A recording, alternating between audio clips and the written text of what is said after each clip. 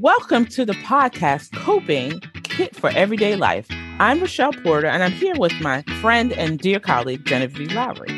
Hey, everyone. Welcome to our podcast. We're super excited to get this started. And Rochelle, I'm so excited to be doing this with you. We did spend a lot of time thinking about what to call our podcast. We wanted something that would speak to our child life people, but also something that connected to the larger community. Yes, and that's why we came up with Coping Kit for Everyday Life. These days, we can really use a bag of tools to really help us deal with the both ordinary and extraordinary things that happen in our lives.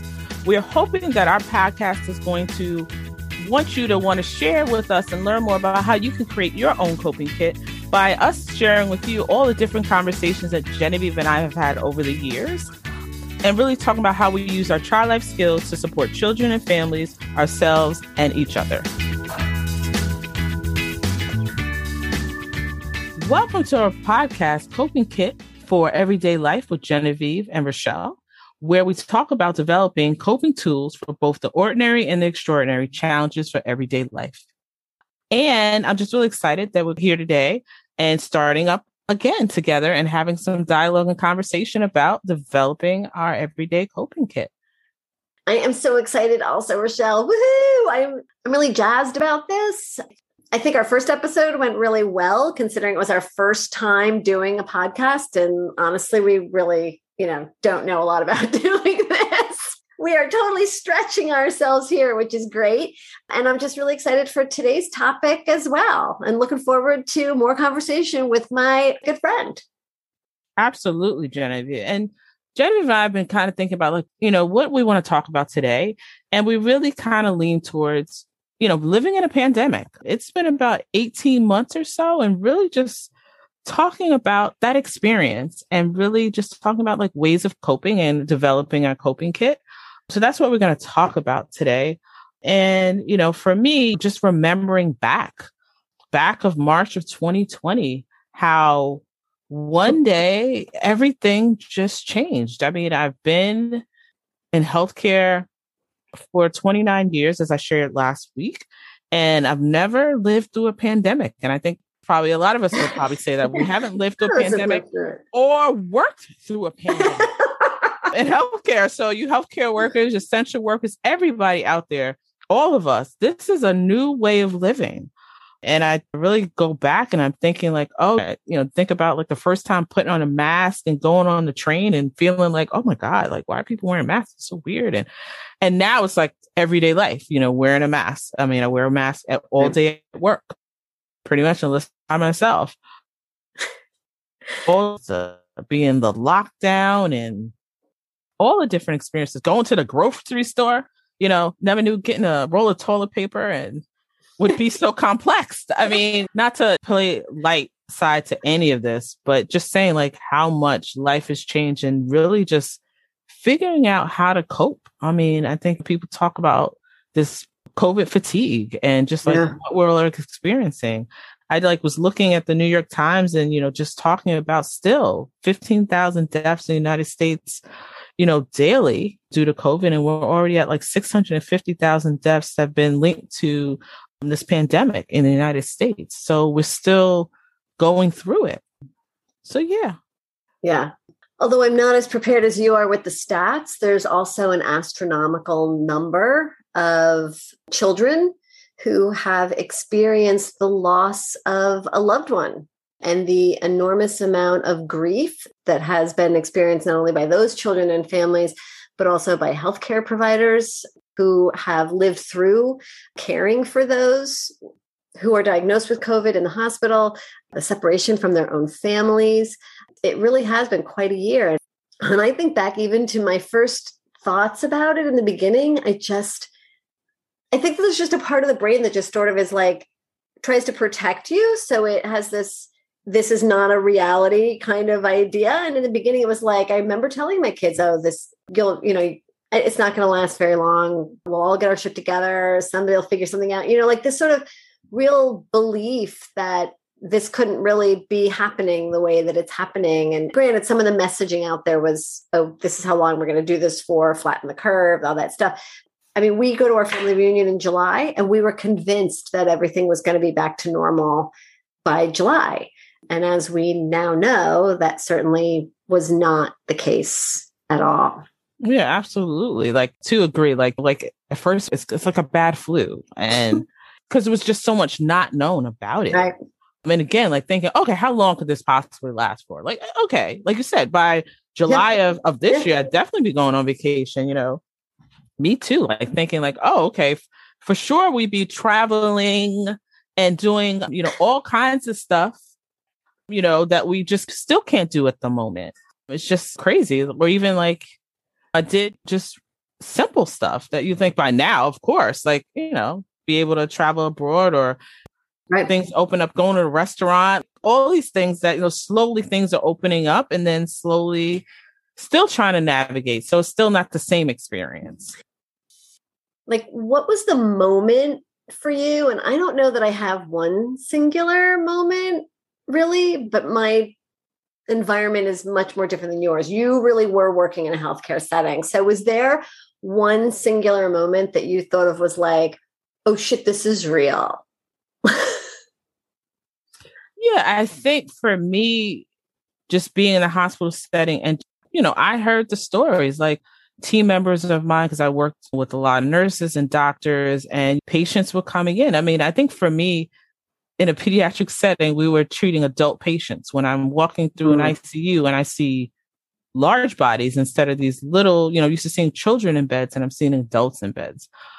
Just, changing over everything. Didn't know that we could create so many ICUs beds.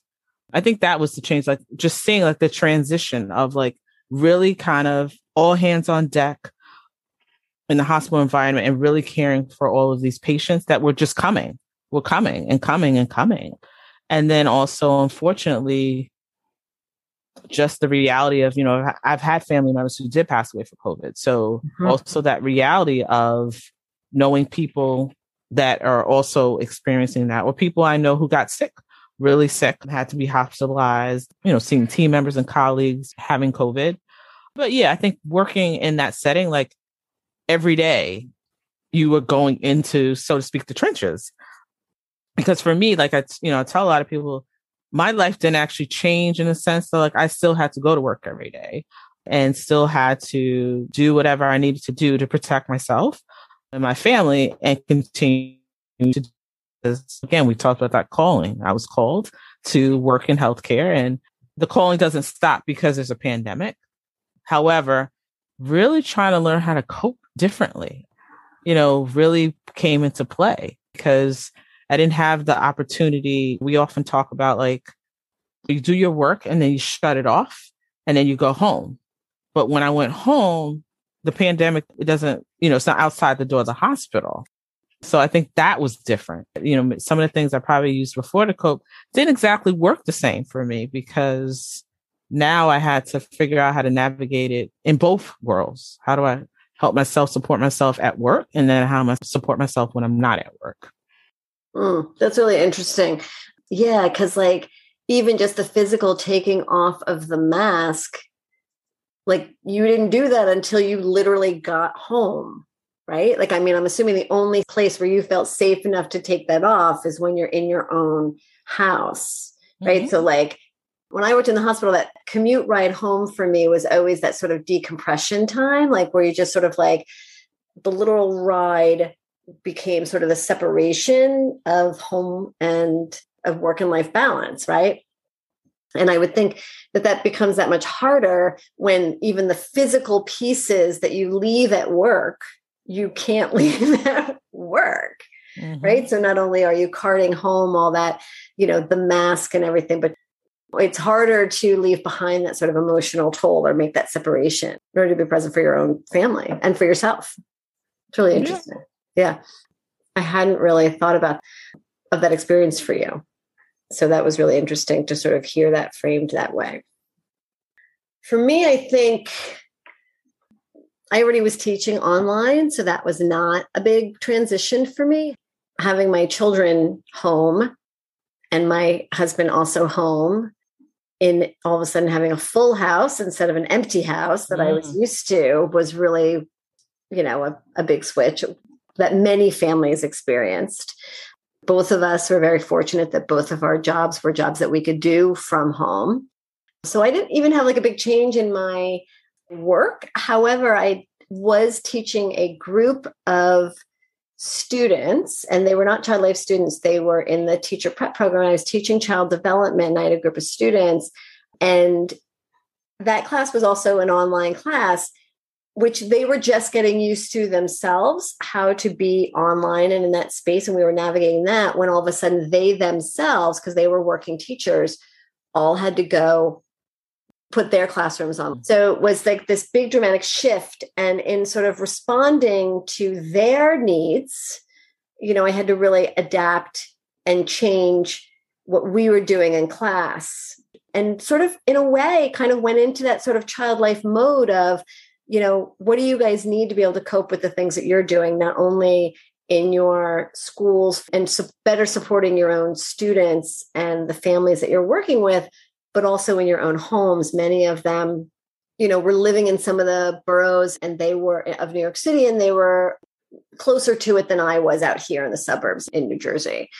Many of them live in apartments, having a much different experience than I was. So I had to really think about what are the ways that I can support my students. A lot of them were experiencing grief and loss early on, separation issues. It was really interesting the ways in which that my child life skills had to sort of take a different format for supporting this particular group of students in some of the changes that they were experiencing, the ways that they had to learn very quickly to interact with their children, with their students, with the families of those students, and then even in their own personal lives with their grief and loss that they were experiencing.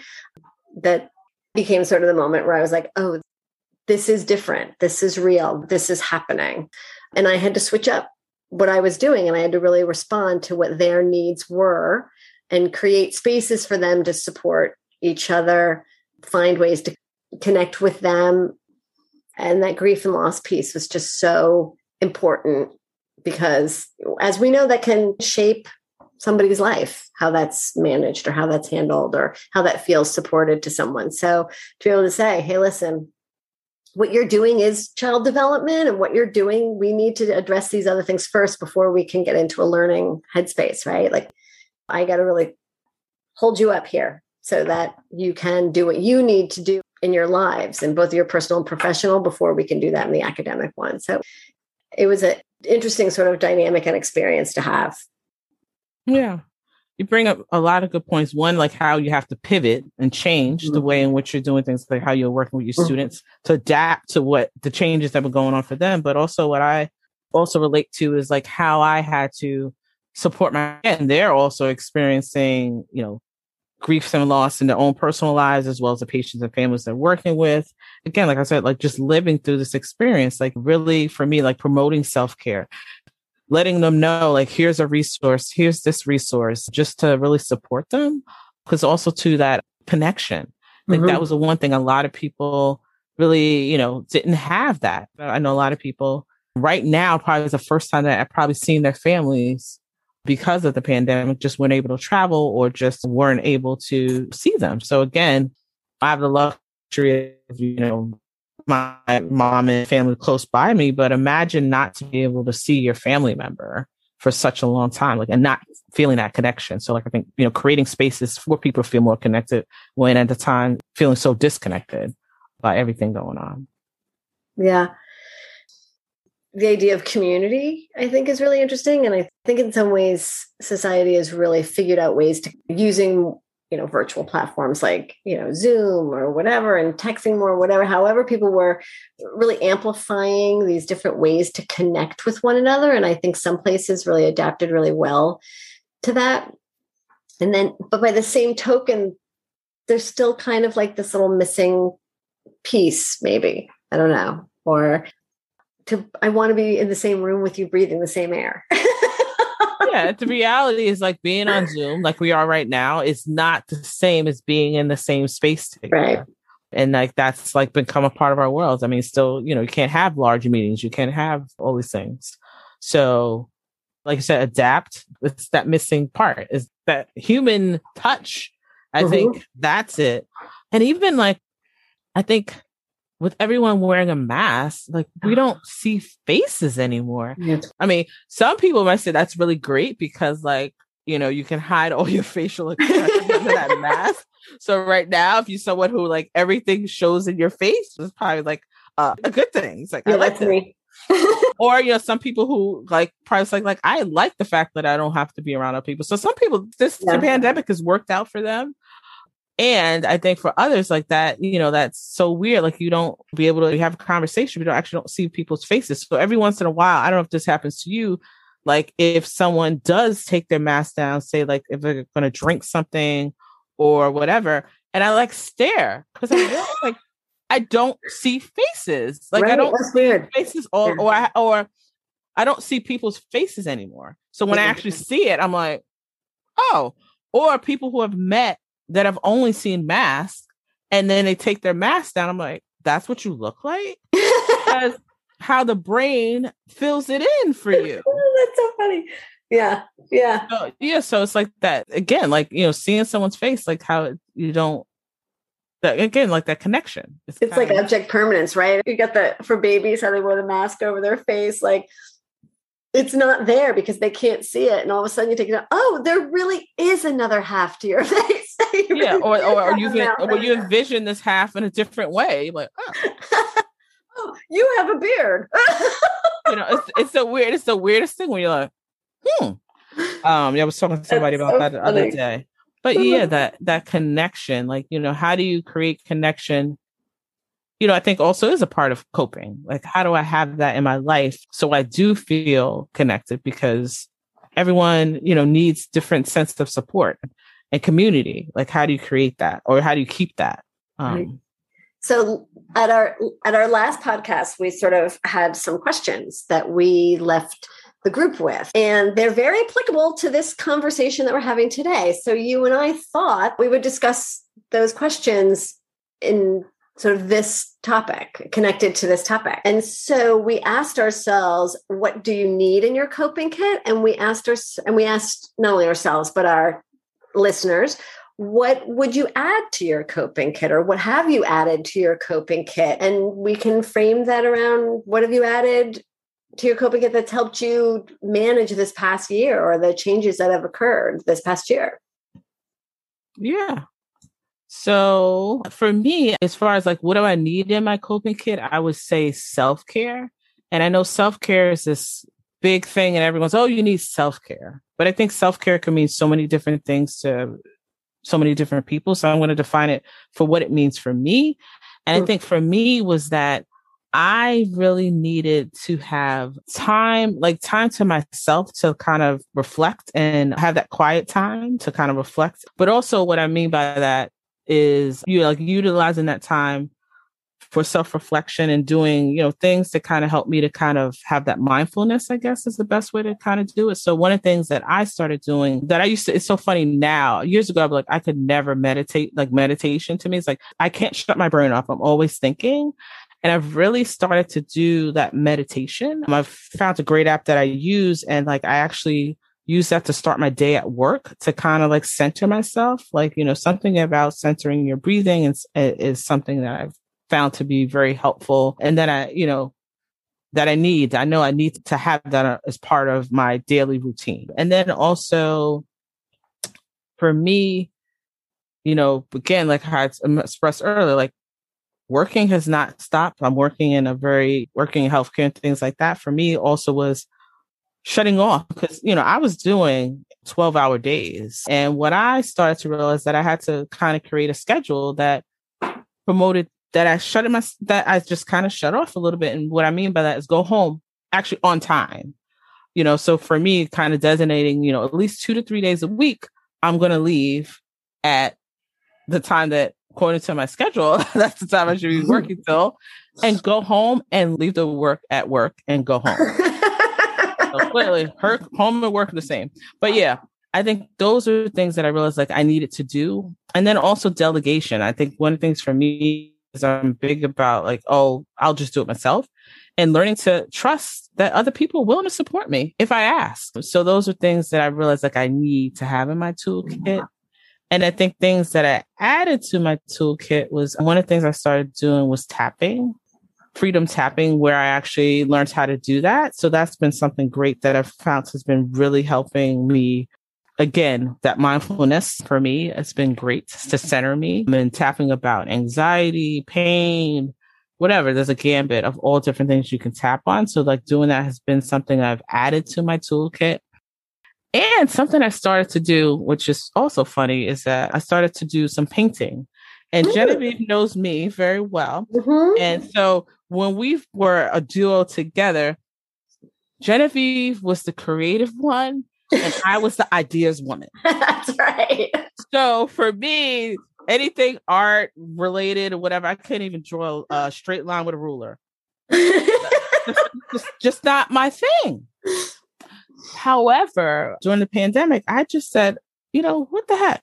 So I just started getting these little palettes and started painting. It's abstract art. So I call it. It's abstract. But it was but very relaxing just to kind of just paint this abstract, listen to music, quite a few pieces. Not selling them yet. So for my own personal, it's so relaxing. I think I showed you a couple of them, but yeah, it's so relaxing. So like, again, that's something I added that, again, like something that I never would have thought I would have added, but I kind of added that into my toolkit. It's been very relaxing and soothing for me again. And also giving me a part of that quiet time I talked about. So that's something I do in my quiet time is do this abstract art. So yes. So Genevieve, question to you. So what do you found that you need in your coping kit, and what's something you've been adding to? It's a really interesting question for me because I struggle with downtime. And because I work from home mostly, it is very hard for me to separate my work life from my personal life. So one thing that I did start doing was during the week, I would turn off my computer, usually around 4:30 or something, and try and go walk the dog or something. And I would literally make myself turn off the computer. I often teach classes at night. So unless I had something at night, but I did try to think if I'm teaching at night, I should stop earlier, like trying to find that balance in there to make myself kind of create a real separation between work. Because I also found very early on when the pandemic started, like April, May, there were so many calls coming out from child life groups of people that were like, we need to put this out. We need to get this out. And I am a disaster junkie. Like, I love that shit. Like, I'm like, I can do it. I'll do it. And I just could not stop myself. So I literally was like 7 days a week outside of my work at Bank Street, also working with my child life disaster relief to create documents and videos and all these things to support children and families at developmental ages. How do you talk to your kids about this? What are some tools you can provide them? And really doing that from the very child life perspective of how to help children cope, what are expressive arts, what are developmental explanations, and I just really was nonstop, constant doing this. And I was doing that. And I was doing things for my own church that, sort of giving presentations on helping people understand grief and loss and supporting their children and going back to school. I'm not going back to school, the things that kids were losing. And so I was really doing like a ton of things. I think part of that was because I had worked in the hospital for 20 years and I kept envisioning what this must have been like for you. And my child life friends were still working in healthcare settings and wanted so badly to be a part of that. That's totally my thing. Like I said, I'm a bit of a disaster junkie. Like if there's something horrible happening, I want to be there. I want to figure out what it is our role is. How do I help families? What can I do? And that can be a great thing, because it's led to lots of really innovative and it's ideas, and it's led to lots of really great opportunities for me. And it's led to lots of really wonderful meeting with different groups and people, but it also takes its toll in the fact that I don't leave any time for anything else. So I'm trying to figure out, where places I really can impact change and where can't I, and where can someone else come up, sort of like what you were saying about delegating, where can someone else, I need to learn to say no to things. I'm often like, I can totally do that. And it's not that I can't totally do that, because I probably totally can. But is there someone else who can do it? Like, can I make space for other people to take those things on? And can I, as opposed to being, sure, I'll do it. I am a Reiki practitioner, so I do meditation. Really interestingly enough, before the pandemic started, I had already started I had decided I need to do this every day. So I had already started doing I had been meditating regularly. And when I meditate, I'll either give myself Reiki or I'll send it to someone else. And that's been really wonderful. During the pandemic, there's been sort of a call to Reiki practitioners to every night at like 9:00, you sit and you do Reiki. And when I remember, I try and do that, sending it out into the universe, good energy and vibes. And that feels like something I can do, So those are things that are really important to me. I've also recently added to my coping. I'm an avid reader. I love to read. And I've added to my coping kit reading books that are not for work. So reading a novel or reading something that's outside of my typical genre of either child life, loss, race, like things like reading that. For fun? Reading for fun. I guess we could call it that. And I do every Saturday and Sunday morning always set aside when I first get up to just read, like not immediately go. And I try on the weekends. I've been trying on the weekends to not work. I've not been completely successful with that, but I have been trying on the weekends to do less work. I also realized that in all that I was putting out so many things for other groups that I was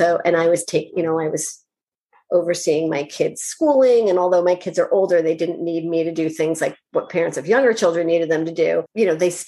My son is still in middle school. And so there was still a lot that I had to help him organize and get together at home and things. And my daughter was a graduating senior. And so helping her navigate all that kind of stuff and things like that. I realized in creating all these materials for organizations, I was putting out a lot.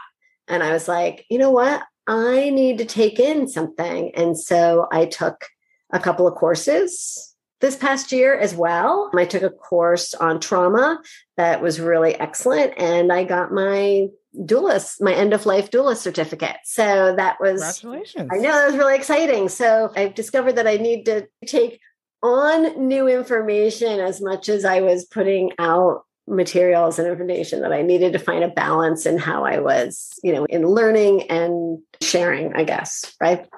Yeah. Would you say, using my own words, but if this applies, do you feel like you need to almost in a sense fill your own bucket?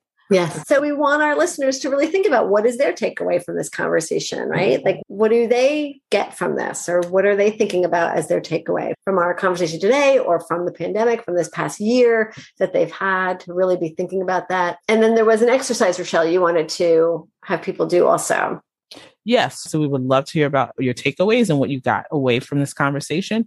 And my question I want to pose to you guys is that I feel like one of the things being in a pandemic, I don't know about you, but this feeling of not being in control comes up a lot. So what I want you to do is, when you have some time, take a piece of paper and put things I have control over and things I don't have control, things I do and things I don't have control over, and write them down as you think about as you're living through this pandemic.